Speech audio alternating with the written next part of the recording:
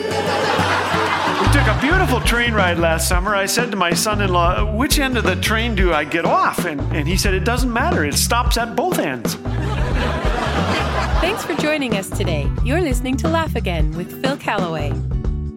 I just had the privilege of speaking at a singles conference. I told them up front that I feel vastly underqualified for much of what I do.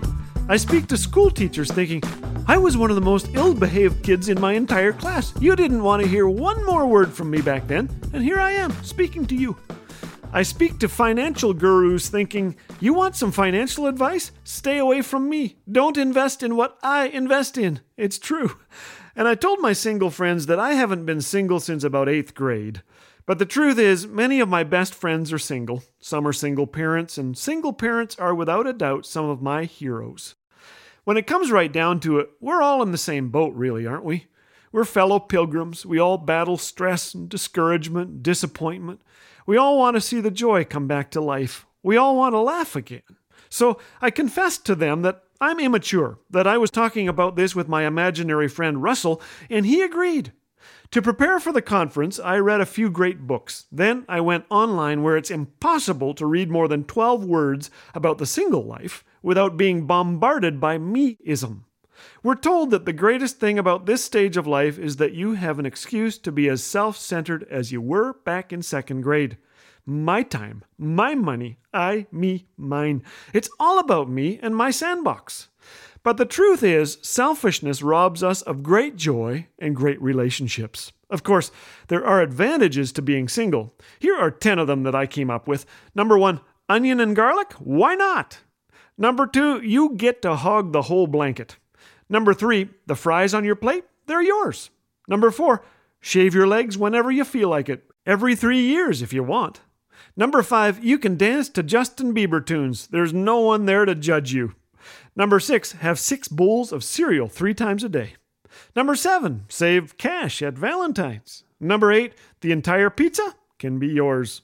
And number 9, decorate the house exactly as you want it. And number 10, eat crackers in bed anytime. Far better than any of these activities, the single years can be a time of saying yes to God and others. Yes to random phone conversations. Yes to helping with a move or watching a late-night movie. Yes to visiting a friend who's down. Remember, there are no selfish, joyful people. Selfishness robs us and others of joy. Back in the late 1970s, the video cassette recorder was introduced. Sony unveiled Betamax, JVC introduced VHS. That's FYI, LOL. But Sony made a crucial error. At first, the Japanese electronics giant kept beta technology mostly to itself, but JVC, the inventor of VHS, shared its secret with a host of other firms, flooding the market with VHS machines. Largely because of this, in the first year, Sony lost 40% of the market and soon held only 10% of it.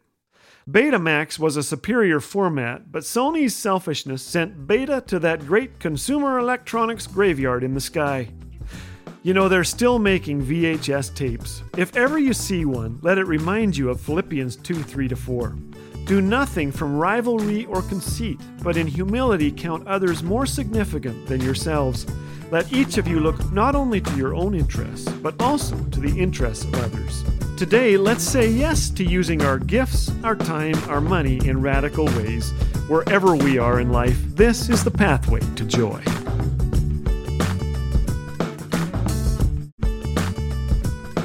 We all love a miracle story, so this Easter season, let's rejoice in the most wonderful miracle in all of history. Our Savior conquered death and made a sacrifice that changed everything. Because He is risen, we can enjoy an intimate relationship with God that will last forever. Isn't that a cause for celebration? Happy Easter! And remember, you can support this ministry of hope and joy at laughagain.us. Laugh Again, truth bringing laughter to life.